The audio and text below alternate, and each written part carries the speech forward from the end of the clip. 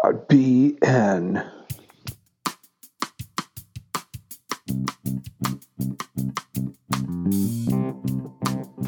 Hello everyone, back here with Pod BN after taking a little break. Hopefully you were pleasantly surprised to see this pop up in your iTunes feed. Back here at Little Beaver Brewery, I'm sipping on Space Crystals, which is always delicious. It's a pretty sweet beer, but tastes really good. And also, Little Beaver has changed their menu. So some of the things that any of the long-term listeners are going to know that I love the Little Beaver Burger. That is no longer on the menu, but they do have a That Damn Burger, D-A-M. Don't flag me, iTunes. It's the That Damn Burger. It's pretty similar to it. It's got 3 patties, though, smashed. It's really juicy, pretty delicious. So still got a good burger to come in for to satisfy you. They got pizzas. They got the same appetizers. They got the Barra tacos. So definitely still a place to come to grab a drink and something tasty to eat. Today, Noah Tang is joining me. Hey, Noah. Hey, how's it going? Welcome to Pod BN. Yeah, nice to be here. Looking forward to talking to you a little bit because also, as anyone knows who's listened to the podcast, I am a big Strong Town supporter, and so want to just hear more about that shared passion that we have. But absolutely. First, before we start, though, can you just introduce yourself to people? Yeah, sure. Well, my name's Noah Tang. This is actually my 4th year teaching at Bloomington High School. I teach American history, I teach world history, so freshman and sophomore. But I've been in Bloomington Normal for about 7-8 years now. I actually went to school at ISU, and I fell in love with the town. Right, I don't plan on moving away anytime soon. Yeah. And I think it's because I grew up in a very sterile suburb where you really needed to use a car to go anywhere. But my time in Bloomington and Normal, I've been able to live, 70% of the time without a car. Go to work, go downtown, go to the grocery store. Mm-hmm. And it's just a wonderful, wonderful place to be. Now, as a history teacher and as a history student myself at ISU for my undergrad and my master's degree, I love focusing on local history. And that's another thing that really activates my student engagement in my classes is showing them what this town looked like during major historical events. And when I show them these pictures, they're like, whoa, where are these buildings now? And I'm like, that's a parking lot, or they tore that down, or that's a gas station now, things like that. And I think this hasn't activated my urban activism. I've been an activist for as long as I've been in college, but it really has kind of focused my efforts in on Bloomington Normal, on things I could change in the city itself. Yeah. So you started off by talking about the attracts you that you don't have to have a car to live here. Tell me more about that. Why is that an important thing to you? Yeah, I mean, especially as a college student coming in here, where it's not necessarily the easiest to have a car on campus, and kind of make it that way. Directly around ISU, it's extremely walkable. You got Uptown, you've got the Quad, right? You got Constitution Trail. And I experienced just being able to live without being kind of boxed in, if that makes sense. Yeah, that was your first experience with that from when you were 18? Yeah. Mm-hmm. I mean, I've traveled a lot, different places, and the classic American tourist going to Europe and say, "Oh, I love how walkable and beautiful the city centers are," and they come back to the United States and like, "Oh, I gotta drive 45 minutes to work." I feel like college towns naturally have that walkability, bones there. So. Yeah. And you found that then. That's definitely not present everywhere in Bloomington Normal, so... absolutely not. But not. You've now settled somewhere in Bloomington where that same option is available to you? Yeah, my one goal when I was trying to find a house in the pandemic was it needs to be in a walkable and older neighborhood. So I decided on a house in Dimmitt's Grove neighborhood, which has the longest active neighborhood association. 2 blocks from the library, 2 blocks from the city hall. I can ride my bike from my house using Constitution Trail, going all the way to BHS, all the way to ISU, without having to cross any major streets. Yeah. So basically this summer, I use my car so rarely that my battery almost died. Yeah. Yeah, the Demis Grove is a really cool neighborhood association. Anyone who's not familiar with it should be good to learn more about it. To my knowledge, is the only neighborhood association that has a neighborhood plan, which I think every neighborhood should have. It's a really impressive document and some really neat, just small but impactful things that they've done, like were you involved or aware of putting the historical plaques up in front of people's houses? Absolutely. Talk a little bit about those if people haven't seen them. Yeah, so Dimmitz Grove is obviously one of the oldest neighborhoods in the entire city, and back in the mid-late 1800s. Oh, thank you so much, Noah. What'd you get? I got the Cuban. Oh, that looks really good. It does look really good. Yeah, they went through we got it. Yep. There was a brief period of time where that was off the menu, and it made me pretty sad because that is a good sandwich. Oh yeah. Oh my gosh. All right. Well, if you need to, I'll let you talk for a bit, and then if you need to take a break to munch, I can share some of my thoughts too. No, absolutely. So it was Dimmitz Grove was originally where a lot of the upper crust of Bloomington lived, like the business owners, the doctors, all on that East Grove Street corridor. That's actually a National Historic District. So all those houses between Main Street and you go all the way over to Clinton, a lot of them are in pristine condition, historic overlay district. It's beautiful. And there's like Victorian mansions up there.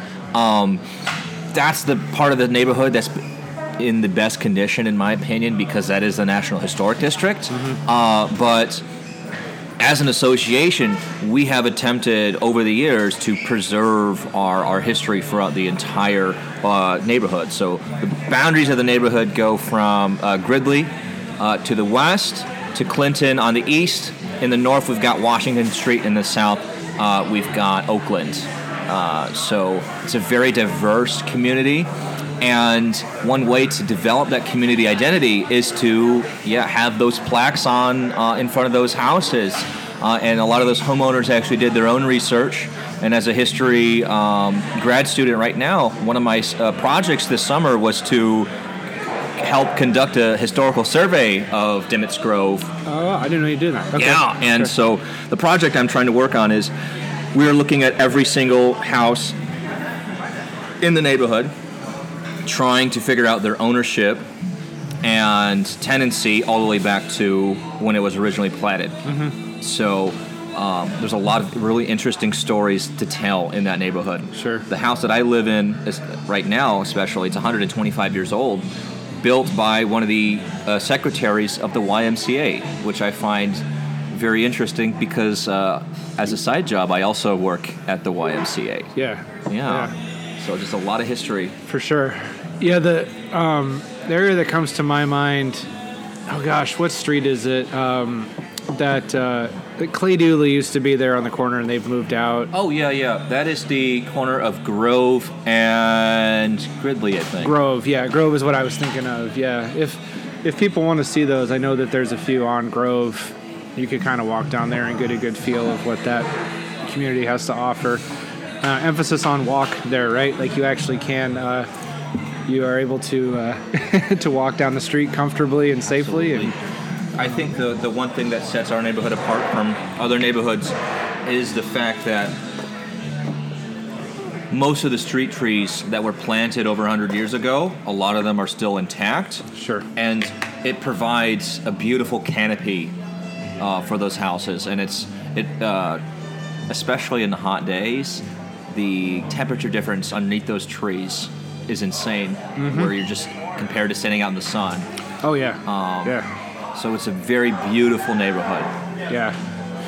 It's something that walkability. You can kind of think of it as something that's sort of a preference that people have, and I mean it is a preference. I share your preference in that regard.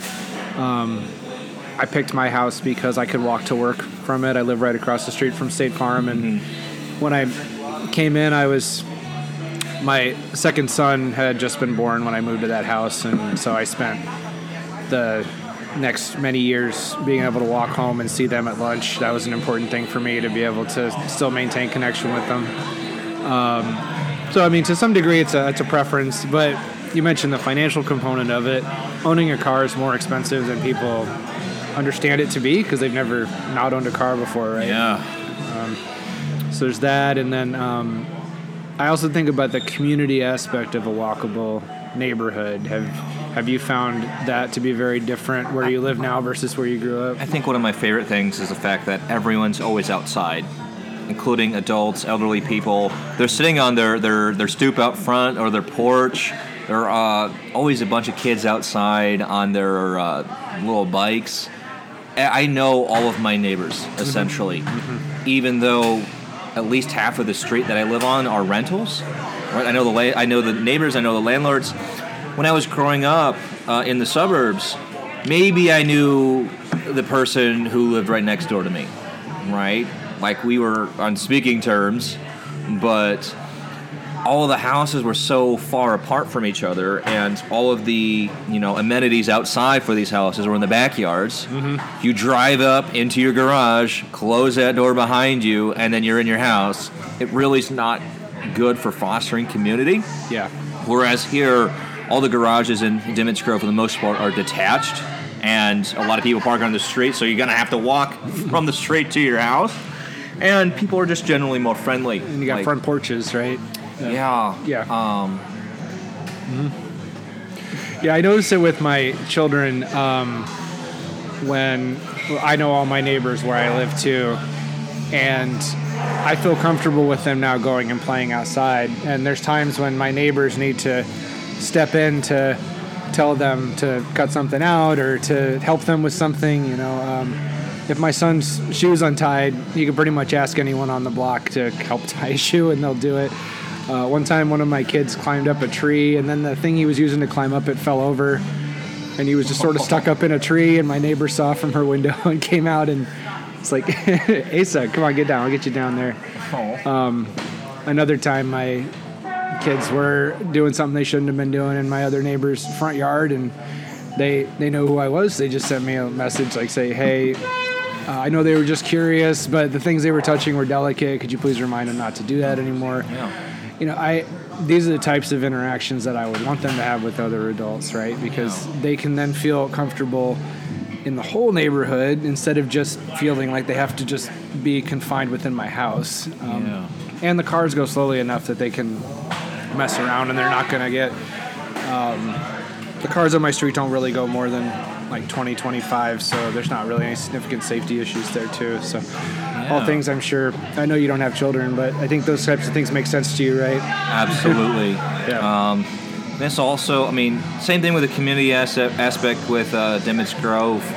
We've got monthly neighborhood meetings in people's backyards, right? And you just get to know so many more people that way. But also, I was building a chicken coop in my backyard by myself, and I really needed some help, so I literally just knocked on the doors of a bunch of my neighbors, and they actually came out and spent the whole morning just covered in sweat helping me move my huge chicken coop to where it was supposed to be.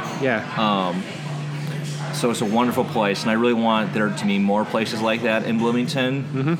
And the type of development that we're seeing now and in the last 30 years or so, it's not the same. It's more of that sterile stuff. In fact, one of my lessons for my American history class, I compare post-war and pre-war developments in Bloomington Normal. And I asked my kids, all right, just looking at Google Maps, post-war, pre-war, and they're very easily able to tell, especially those newer ones. Yeah. I think it's important when having this discussion, people can get defensive about where they live, and I definitely have opinions, and I wouldn't plan to live anywhere outside of Veterans Parkway, but I can understand the appeal of it. My first home was like that. It was in North Normal. It was a place like that. It's affordable. It's new, so it's well maintained. I didn't know how to take care of a home, so there wasn't any home maintenance burden, really. There is, after, I mean, you're going to know more about this than I do, but my understanding is after World War II, there was a lot of people that needed homes. There was a baby boom. There was people coming back from the war. There was like a need for housing and a big desire for having houses and a desire for cars. And so what we designed was able to quickly meet that need that people had and grow according to what people wanted. So sort of now in retrospect, we're seeing that maybe that there's some things missing there that could be adjusted. Yeah, absolutely. The other thing is, right, the growth of Bloomington also matches the growth and prominence of the car insurance industry. So after World War II, everyone wants a car now. Sure. State Farm and all those other insurance companies need to grow as well. And, car insurance industry, cars, they... I think it was a sad day when they moved out of their downtown offices. Because I feel like that was a staple of the city. That big sign on the west side of that building. But yeah, I was very sad when the company decided to close that. I went in it and toured it a few times. The history of it and the connection to the past that had. Especially that followed up pretty quickly with COVID, where we have even stopped going in. Me being a State Farm employee, we go in the buildings that we do have less and less and less. There's much less identification with State Farm with a physical place of history now. Yeah. It's kind of more nebulous as what we are. We're like a group of 60,000 people spread across the country who are, trying to do something. That that connection to history is that was a tough hit. Yeah, and I think this is happening all over the country. I think it's called the de-placing of America, where everything's starting to look the exact same. If you look outside, every single road starts to look like Veterans Parkway. Yeah, Veterans Parkways everywhere. Those what are they called? Billboard buildings, where the entire building essentially acts as a billboard. Yeah. And you're really losing this idea of local culture and local identity. Yeah. Yeah, and now with so many people working from home too, this idea that we're getting into like zoning stuff now, but one of the ideas also post World War II is that residential should be separate from commercial. That you want to which should be separate from your entertainment. So like you work here, you play here, you shop here, right? And so you've got the mall, you've got a whole strip of like commercial development areas, and then you've got pure residential areas. Now that so many people are working from home, though, I've been thinking one, there's commercial activity going on in residential areas now. Yep. It's just only like people who can do their job from their computer can do it. But if someone wants to start like a sewing business out of their house, then they can't do that. If they actually want not legally. But if I just want to spend 40 hours a week on my computer doing insurance, that's okay. So that's an interesting change. And then also for people who do live a long way away from the entertainment, I can walk to get coffee. I can walk to get lunch at several places. I can walk to get groceries. So during my lunch break, I have a lot of opportunities available to me. People who are stuck out in purely residential areas, it's a lot harder in like a 45-minute lunch to be able to go and actually get to some place that's enjoyable. Got a car. Yeah. This might be that's one of the reasons I've been thinking about how the time might be ripe for us to change some of our attitudes, but I think I'm getting ahead of our conversation here. Oh, so. No, I think it's extremely important. One, from a cultural perspective, but two, from a fiscal perspective. Right? There's a reason why roads all over the country are failing, simply because we've overbuilt. Right? Cities act as essentially a corporation. Right, they take in revenue and then they provide services or whatever. Yeah. And the amount of miles of road that we've put in as a city since World War II is absolutely insane. And the vast majority of that was initially funded by state and federal government. Yeah. And it's nice to have it there, but 30 years and you have to repave the whole thing. Yeah, that's about the life cycle of a road, and you've said you've noticed that, right? And when you've started to look at the history of the city, there's kind of 30-year increments that come up where certain types of maintenance is due. Yeah, this place is not new anymore. Might as well build a new subdivision. Yeah. And the incentives are not aligned between the city and developers, right? Because developers build a road, they don't have to pay for it. I mean, they have to pave it the first time, but give it over to the city. Yeah. And it's a permanent liability, right? A road is a promise that we give as a city to our residents. Yeah. Well, I love talking about that topic. Let me take a step back then with your own journey. Then I get excited on this stuff, so I kind of skip ahead. So you grow up in a suburb that's not walkable. You come to ISU and you travel a bit. You see you kind of get that taste of what walkability can do. Yeah. You have your history projects where you're studying what the history of this areas are like, and then you're moving to Devon's Grove. So now you use the term urban activist. So where do you feel like that activism it took root in those ideas, I guess, but then how's that matured and evolved over time? Yeah, so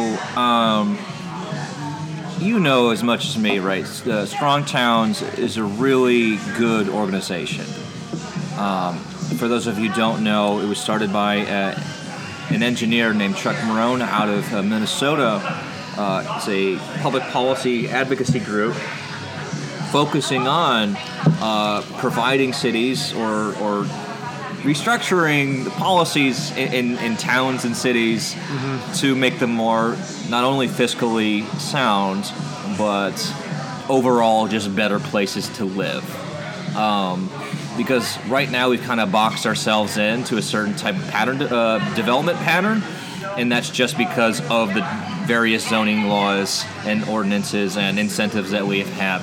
But Strong Towns has been around for some years now, and there are local chapters across the country that have actually done good urban activism, like change zoning laws in some cities in California, in Minnesota as well, figured out how to develop community organically by building block party kits, just essentially leading with a ground-up approach instead of focusing on state politics or what have you.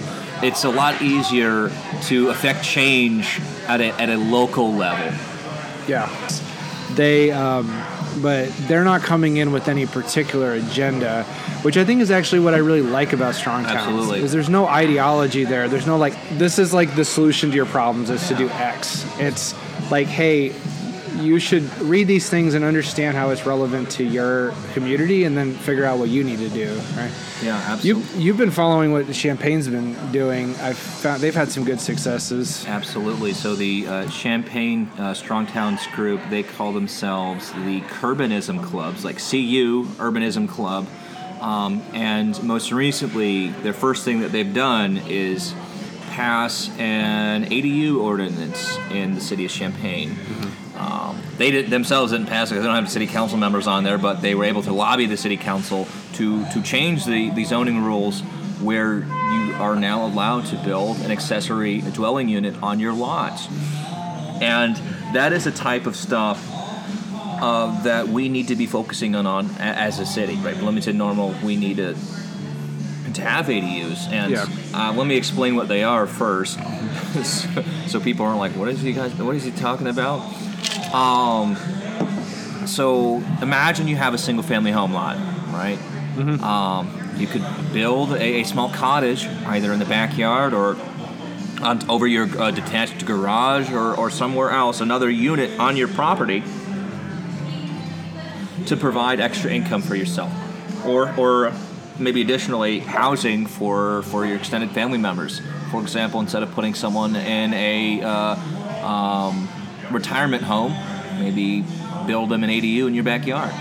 It means your property. You should be able to do something like that. And as a historian, this is stuff that has happened for a very, very long time. In fact, a lot of the older houses in this city have what are called granny flats where you have a smaller unit dedicated for maybe an elderly woman or a widow or someone, what have you.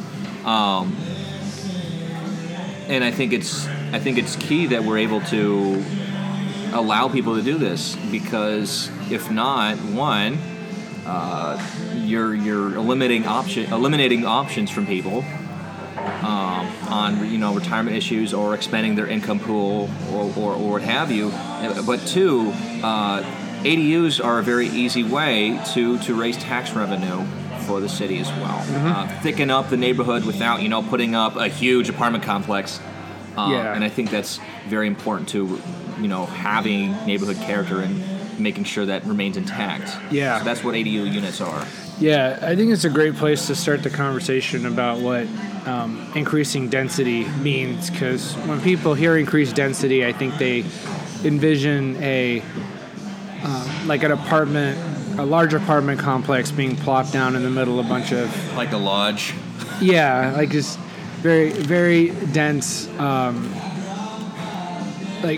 dramatically increasing the density of just like a particular place in a way that's out of character with the neighborhood. But understanding that it's things like, I'm going to have an apartment that someone can use who needs a small place to live, and that allows me to have income to keep up the rest of the house and gives them a place to live. Expecting that everybody is going to either live in a apartment complex or in a single family home is not reasonable. There's a jump between those things, right? And like you said, historically, that's what people have done. Yeah. You change and adapt your house. You evolve your house in different ways up your property in ways over time to meet your needs. Certainly a lot cheaper to do that. Yeah. So, in most cases, that would not be allowed currently in Bloomington. Absolutely I think. not. I've heard that I haven't looked. Someone told me recently that there are like certain places where you can do something like that, but it's definitely not the standard procedure that we would go through. And I think there'd be a lot of red tape you'd need to cut Absolutely. in order to get it done, right? Absolutely. Yeah. There are some places that are grandfathered in, or there's special zoning overlays where they are kind of zoned as like duplexes or triplexes. Yeah.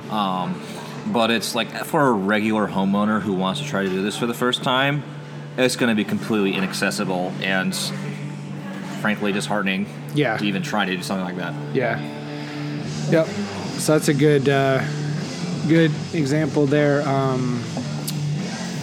And the way you advocate for that too is to try to form people together who have that interest and who can help identify the needs of the community and what to prioritize first. And so that's what you're trying to do, right? Yeah. So tell us about how you've tried to form together this group that just met recently, the Bloomington Revivalists. Yeah, so the Bloomington Revivalists, or Strong Towns Bloomington No More, or Strong Towns Below No. We haven't really decided on a name yet. Yeah.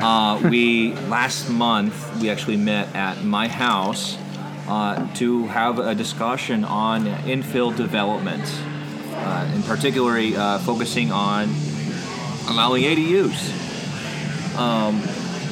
And I wanted to help start this organization because looking at various news articles in WGLT, I often get discouraged. We are going through somewhat of a housing crisis in Bloomington Normal, and I do feel like there is a crossroads that we are sitting at right now. We can either A, continue to expand with our sprawl like we have, or B, focus on more infill development where we're building houses or ADUs or what have you in the center of town.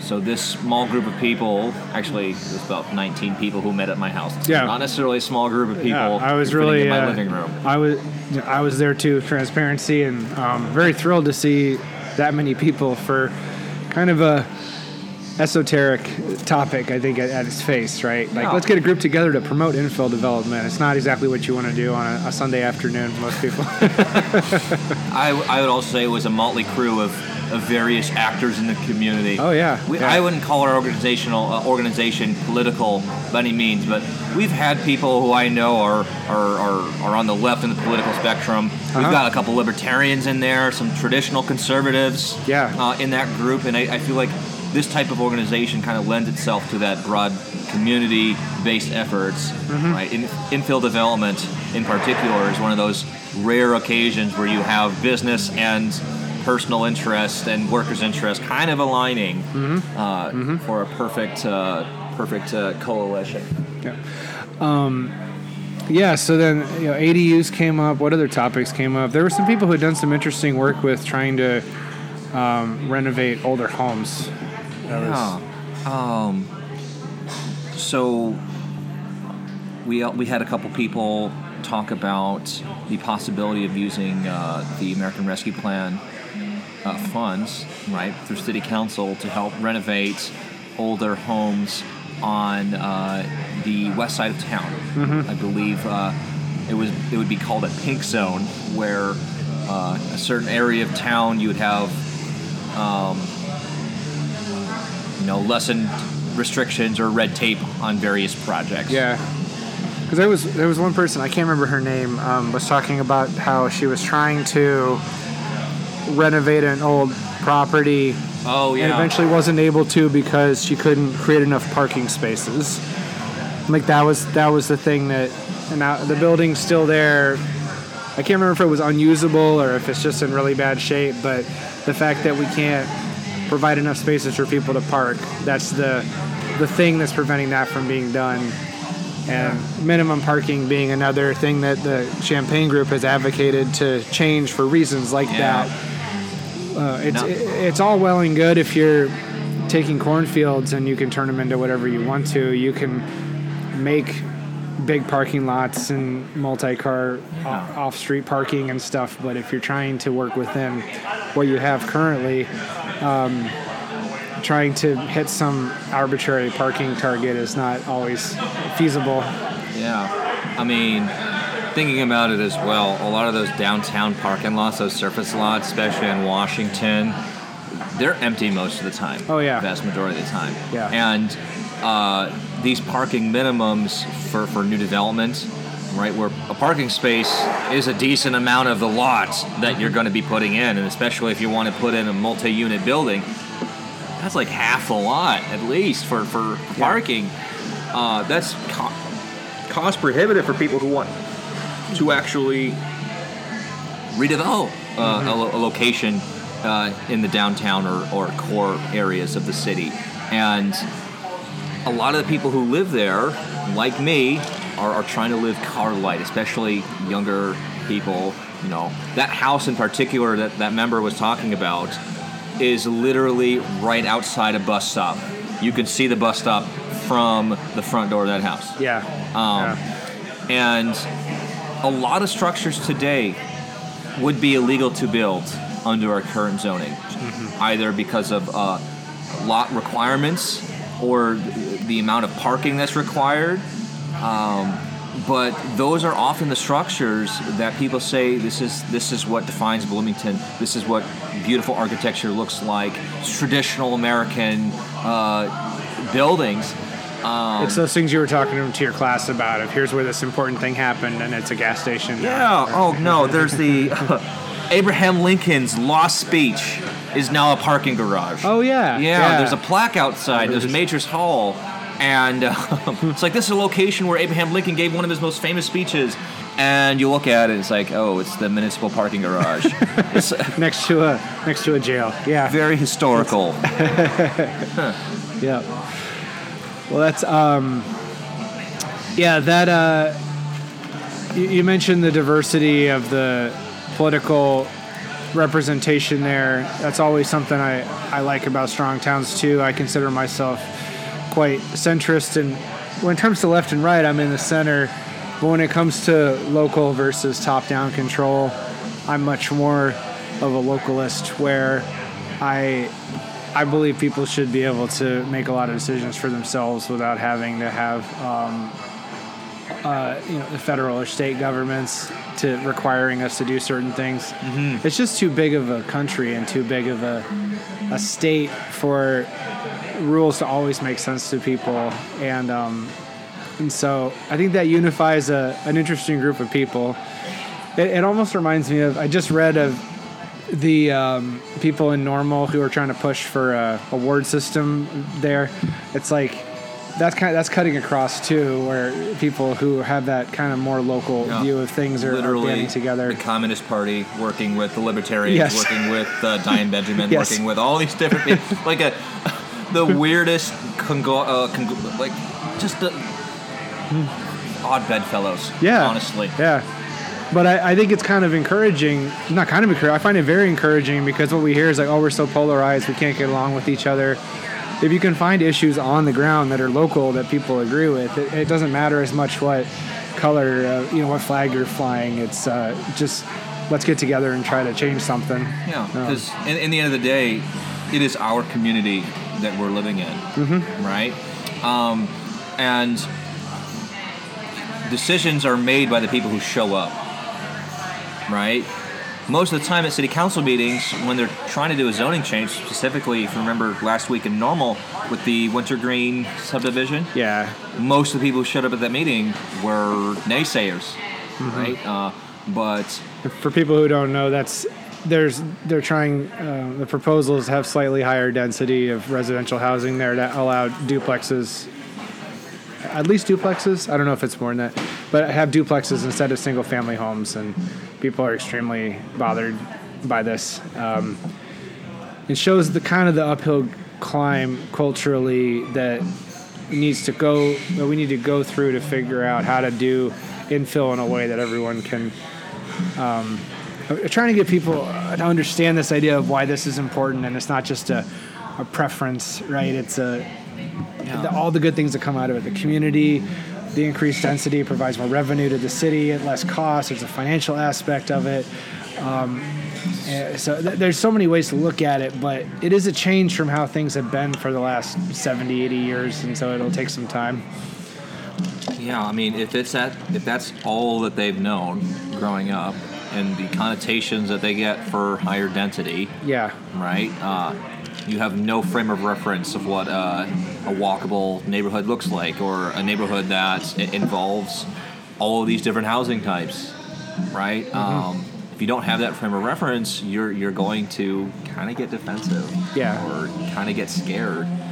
Well, and I would say also if the increased density isn't done right, like it's not like just density on itself is great.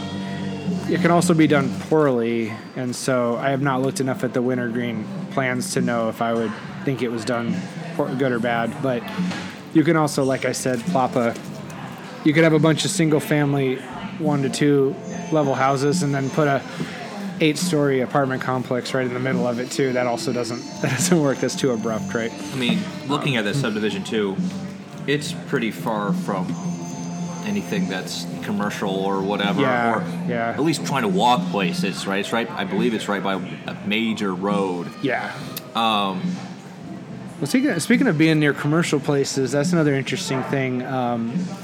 The term is mixed use zoning.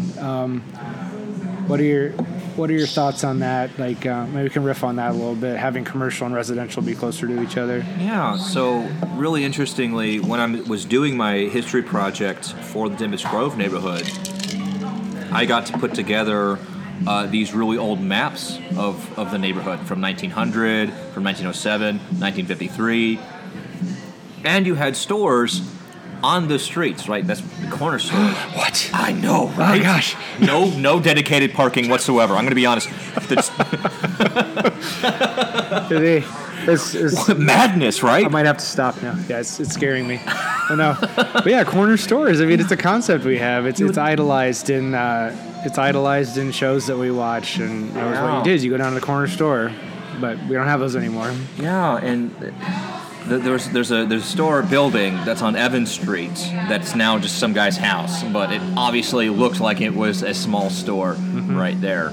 And I really do think that having this mixed use, I mean, you need to have obviously don't have heavy industry in Yes. someone's neighborhood. That's Yes. original reason why we have zoning in the first place. But I think it's okay to have a coffee shop or a local grocery store in your neighborhood, right? Especially if you forgot to get a stick of butter for your recipe, or you're too lazy to make coffee in the morning, and you look right outside, you see the coffee shop, right? So when I was living in Europe, right, you were no more than a 10-minute walk from a grocery store. And in fact, refrigerators in the United Kingdom are a lot smaller than American refrigerators, because oftentimes you would stop on the store on the way home. That. Yeah. Right? Yeah, I'd say more than okay. I would love to have a coffee shop in our neighborhood that people got together with, just to get to run into people and get to know them more. You might not be at the point with your neighbors where you'd say, hey, do you want to come over to my house to have a drink? Yeah. But if you just happen to run into them, you sit down, get to know them better, strengthen community, have a community meeting there, right, to talk about some of the issues that are going on. One of my neighbors has a block party every summer. It's always one of the highlights of our summer. And it was interesting because last year, I live in Eastgate, and a lot of the basements were hit by sewer overflows during the floods. Not the floods, the big storms. And got a bunch of sewage in their basement, did a lot of damage, health issues. It was really bad. And so the neighborhood got together and advocated really effectively for having our sewer system repair be prioritized more highly. Mm-hmm. So it was, at those block parties, had never had any sort of like quote unquote political element to it. But this year when we got together, our council member, Jeff Crable, came there and spoke a little bit about that issue. Yep. There was also just a bit of information up for people to learn more about what the status was and the progress of it and stuff. And so it was by no means a political rally. We spent most of the time with the kids throwing water balloons at each other and people hanging out eating different kinds of pie. But that was something that also united the community, right? It was a really interesting thing to see that extra little thing of like, civic engagement combined with that community element. Yeah. And you get that when people are able to come together with both the social and the practical dynamics. And that's what I really like about our neighborhood meetings at Dimmitt's Grove. Sometimes we're meeting people's backyards, sometimes at the art gallery, sometimes at the park, but almost always, we have an agenda. We talk about stuff, but people bring drinks. There's some food. Kids are there. It's really fun. And you get to know your neighbors, but also you're able to work together as a group to get things done. Yeah. Yeah, it's that. So I think a lot too about infill's important, but then we have these other areas, and I would just in general say everything outside of veterans, not exactly, but just for the sake of simplicity, everything east of Veterans Parkway. So it's not like it's not like our proposal is to just destroy all those houses. Right, That'd be really dumb. That would be, really tragic to destroy that aspect of our history, right? But I've been thinking about how can those places take that next step to increase their sense of community. Yeah. And although it would make a lot of people uncomfortable, I do think adding some commercial elements into there, I think once people tried it, they would like it. I think having a place like a coffee shop or a restaurant that was there that was part of their community, there's traffic, people driving in and out. I don't know. But if it's your space, if it's just for people in your community, right? Yeah. Marketed towards you, you don't need to drive there. Well, there's no parking spaces. Well, yeah, and that's also, it's kind of like a chicken and the egg thing, right? It's like, if there's no parking spaces, where will people park? They're like, well, if there's no parking spaces, they won't drive there. Yeah, so then they won't be there, and then the people who want coffee from around where you live will get that'll be their place. Yeah. Right? So, but when you build the parking, then they come. So, yeah. I do think that one of the best ways to, I think it's called what you're talking about, sprawl repair. Yeah. It is densifying neighborhoods. ADUs are a must, right? Well, there's so much unused land in these places. Like when you start looking at where could you put a house, and when you go out into a suburb, you could put so many more houses there. Absolutely. If you were just, if you were inclined to do so. Yeah. Right. So ADUs are a big thing. The other thing would be an ACU, an accessory commercial unit. Actually, they have those. If you go on Front Street, corner of Front and Gridley, I think. Okay. There's a house, and then directly on the front corner is a hair salon attached to that house. Yes. Okay. I was thinking that was what you're talking about. Yeah, but those type of businesses that are quote unquote non-intrusive, right? There's a barbershop in my neighborhood as well. I think would be very good, where you have essentials, maybe a hair store, a barbershop, or a small grocery store on someone's lot. Yeah. They've done this in the pandemic in some other cities, such as Seattle, Portland, where someone decided, hey, they made the permitting process so easier to make a business. They open a business in their garage. Yeah. Well, and also correct me if I'm wrong. I'm getting into your subject matter here, but historically, that's how things were done, right? Absolutely. People worked where they lived, and you'd start selling stuff out of your house, and then you would have the commercial area in front, you'd live in back or above, and then as your business matured and developed and you outgrew the space, you would have enough money to go afford a separate space, like a separate storefront. Absolutely. But the barrier to entry of a commercial activity is much, much lower than if you're like, you know what, I'm going to sell doilies, right? I enjoy crocheting, and I'm going to sell the things that I crochet, and I'm going to put a sign up on my front door, and then I'll just have my entry room be a place people can come in and buy those from me. Yeah. And then if your doily business doesn't take off, what are you out?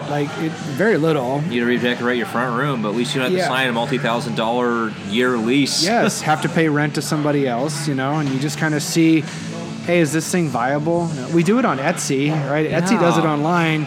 You could do it out of your house too. Absolutely. But we're very uncomfortable with that in this culture. Yeah. I go back to what I said before. I'm doing commercial activity out of my house. I'm just not having customers come to my door, which I think is the big difference. But it seems like somewhat of an arbitrary, not arbitrary, but it seems like not as big of a distinction as people might make it be. I also think that, like stiffening of that barrier for the, economic participation, right? Where we raise the drawbridge or whatever. I think that has an aspect. That aspect plays into the overtaking of small business by major corporations. Oh yeah, right? Because they've got those means to come in and run the huge shop, and to lobby for the incentives from the municipalities, and the state and the federal government. And, But if you're now, like, for example, one of the things that our Strong Towns group is wanting to do eventually is to help lower the economic barriers for participation in these cities.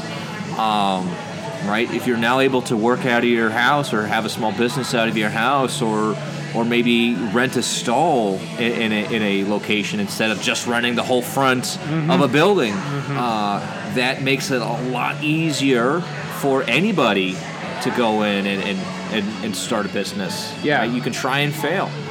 And I think that's very important. We've kind of added too many barriers, so regular people who don't have money, I'm not going to get a loan for $10 million to start a doily business. Yeah. Right? Yeah.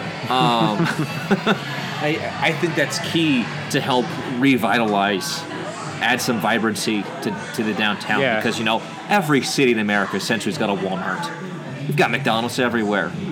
Right? But there's only certain places that got, the small mom and pop flares. Yeah. Right? That makes your community. Red Raccoon is a draw. Red Raccoon is something I think of because they've been highly successful, and people come from all around to go to that store, and they've been so successful that now they can they're expanding into another larger building that's next door to them downtown. Yeah. Spiceworks is another great example of starting in one place and then outgrowing the space, moving to another one. Thing with Pop-Up Chicken. Yes. Yeah. Yep. And this is what is called incremental development. Yeah. And largely our modern zoning and political processes today have kind of shut that down. Once and done, yeah. Build all at once to a finished state, right? Yeah, but that's how it was done for centuries. right? Yeah. Most of American history, you had incremental developments where you get a plot of land or whatever in the center of town. You build a small shack or whatever. Over time, you build wealth. You're able to build a larger building, maybe move into a larger building. But over time, it's small steps. So you're making small risks instead of bet the entire mortgage or whatever on a business venture that's going to fail you and you're screwed. Yeah. What I found so interesting about what you were just talking about is the combination of things that you would typically associate again with political liberals and political conservatives. So you went from talking about the needs of the poor in the community, the people who don't have money, the people who are just trying to get ahead, right? And how do you build wealth? But then also this respect for tradition and history of that's like the quote unquote conservative part of it is like, hey, this has worked for hundreds of years throughout all kinds of different places. Strong Towns calls it spooky wisdom. Like there's wisdom in traditions that we can mine, but then also say like, hey, we need to be caring for the people that are worse off in our communities and try to help empower them to do things. And Absolutely. Those two things are not in conflict with each other at all. And I love that the things that come up in these conversations do both of those things.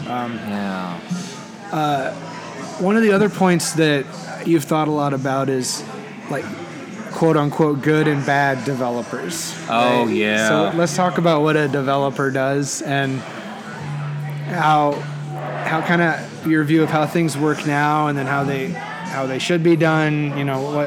What topics come to mind with that? Absolutely. So, good and bad developers.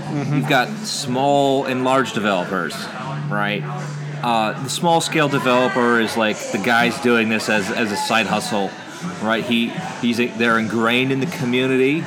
For example, I'm going to shout out to David Parker. Oh yeah, right, in his train projects right now. Yep, he came on the podcast a bit ago. Scroll down a couple episodes, you'll find David Parker's thing. Yep. And people like Lori Bell and Arthur Haynes with West Market Street Council. Those are what I call small developers, where they're doing something the first time. They're having a smaller project, right? It's not a multi-million dollar facility that they're building or trying to build, but they're really wanting to improve the community. So when I see small developers, I see, hey, it's not really a company that's coming in from like New York or Washington or whatever to extract wealth from this community through rental agreements or what have you.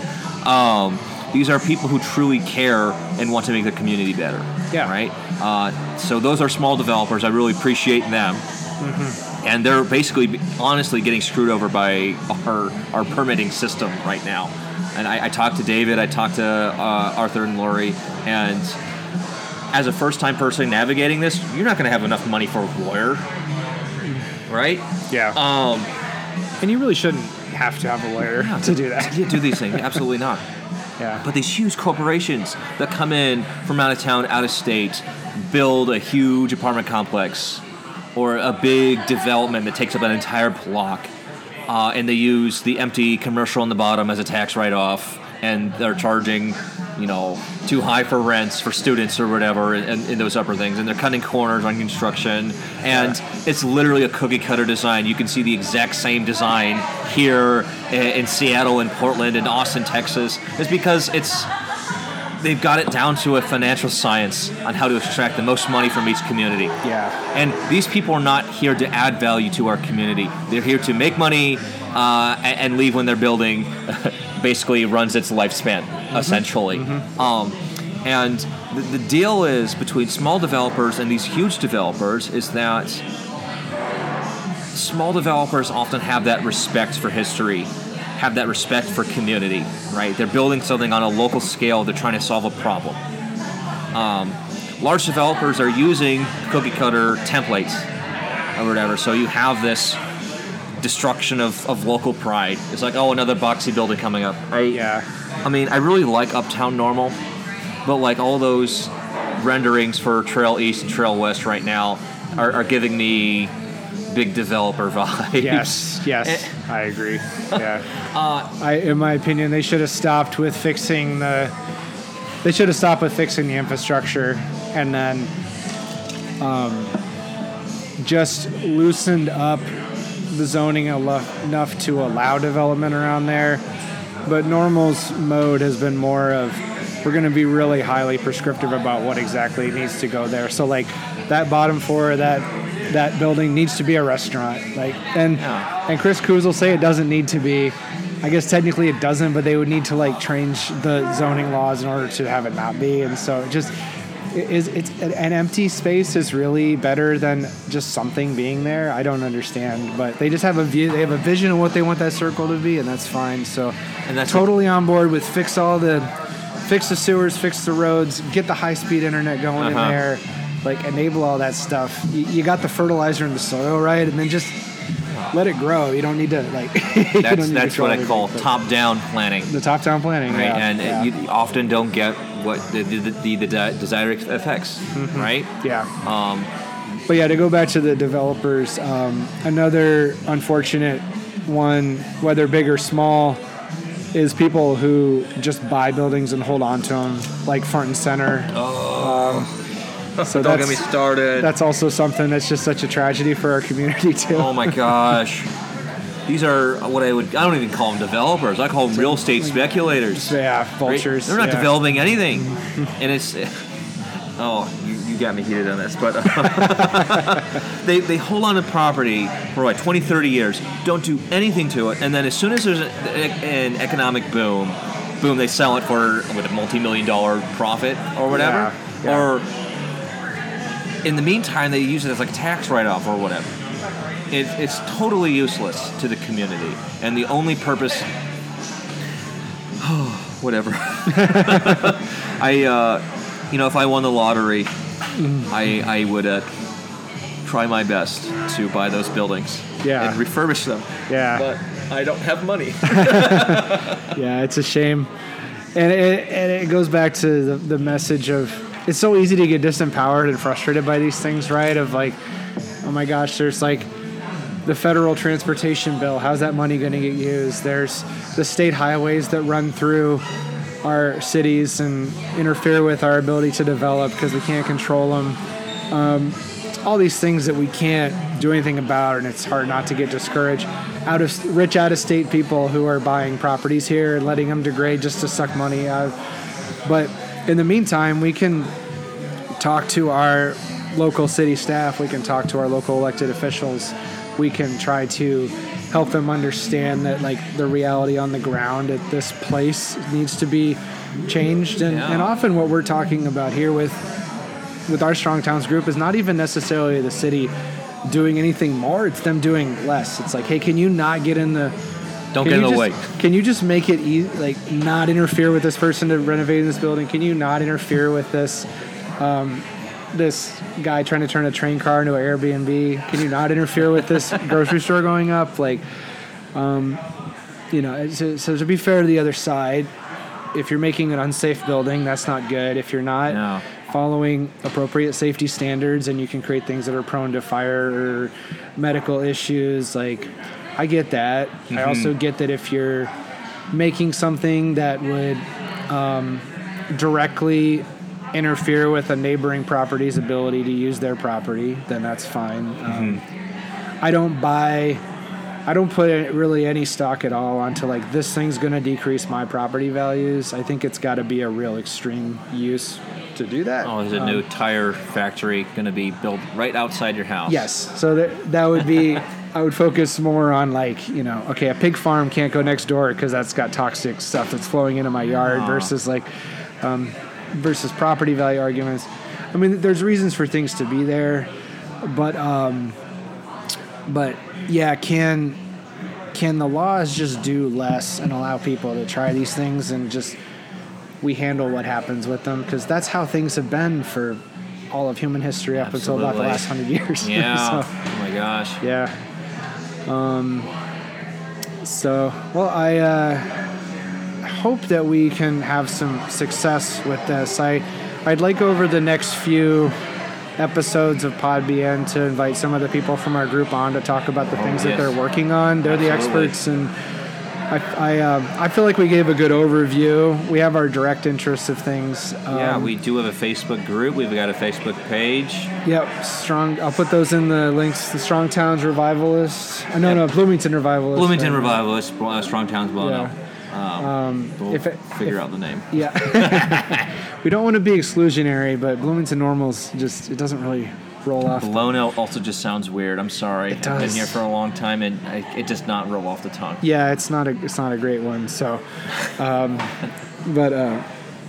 so if people want to learn more, they can go on there. You can check out the Strong Towns website. There's a whole nother thing. We could do a whole nother many hours on cars and transportation. God. Yeah, don't get me started on those. Yeah, so we can leave that out there. But I want to bring a few of the people on if they're willing to talk to us about what they're seeing in their life and what their passions are and how they can, what they'd like to have to move forward. It'd be cool if we could get someone from Champaign to come too. Absolutely. Maybe we could go to them, do a visit, and do a remote episode. You know some people in that group, I do, right? yes. Okay. They're also in our Facebook group as well. They are? Okay. Yeah. Maybe I'll, Eyes on the wall. That'd be kind of fun to hear What they're doing. what they've done and what drove them and how they got Yeah. together. That'd be nice. So appreciate you coming here on a Saturday afternoon to talk, and for also, I guess for three things: coming and talking to me, putting the group together, and then overall just your passion for the community. It really shines through. Oh, yeah. Well, the next meeting that we're having as a group will be the 26th at 6 at the UU Church. Okay, that's where it's Yeah. going to be. Oh, good. Yeah. We got another space for it. Yeah, we got another space for it. Nice. Carla Yeah. Bailey Smith is able to pull some strings with the church elders there, Nice. so they don't have to raid my house again. Well, it was actually your house was a really nice place. It was just you. there's too many people. So Well, I don't have enough chairs for 19 people. yeah, I was Barely have thinking, enough chairs for 10 people. I was thinking 10 max. So that was that's a good problem to have. Absolutely. Yeah. So it's the 26th at what time are we meeting? 6 p.m. 6 at the Universalist Unitarian Church, which Okay. I believe is on, it's on that corner. Yeah, it's right of across the St. street John's. from. So it's by St. John's. It's Ewing Manor. Ewing Manor. Over by there. What is it? I don't know. We'll Yeah. figure it out. It'll be in the description. Yep, sounds good. And of course, stop by Little Beaver Brewery as well too. They're always coming out with new beers, and I like their fancy stuff. I like Good sandwiches. Yeah, you enjoyed your sandwich? Yeah. Very cool.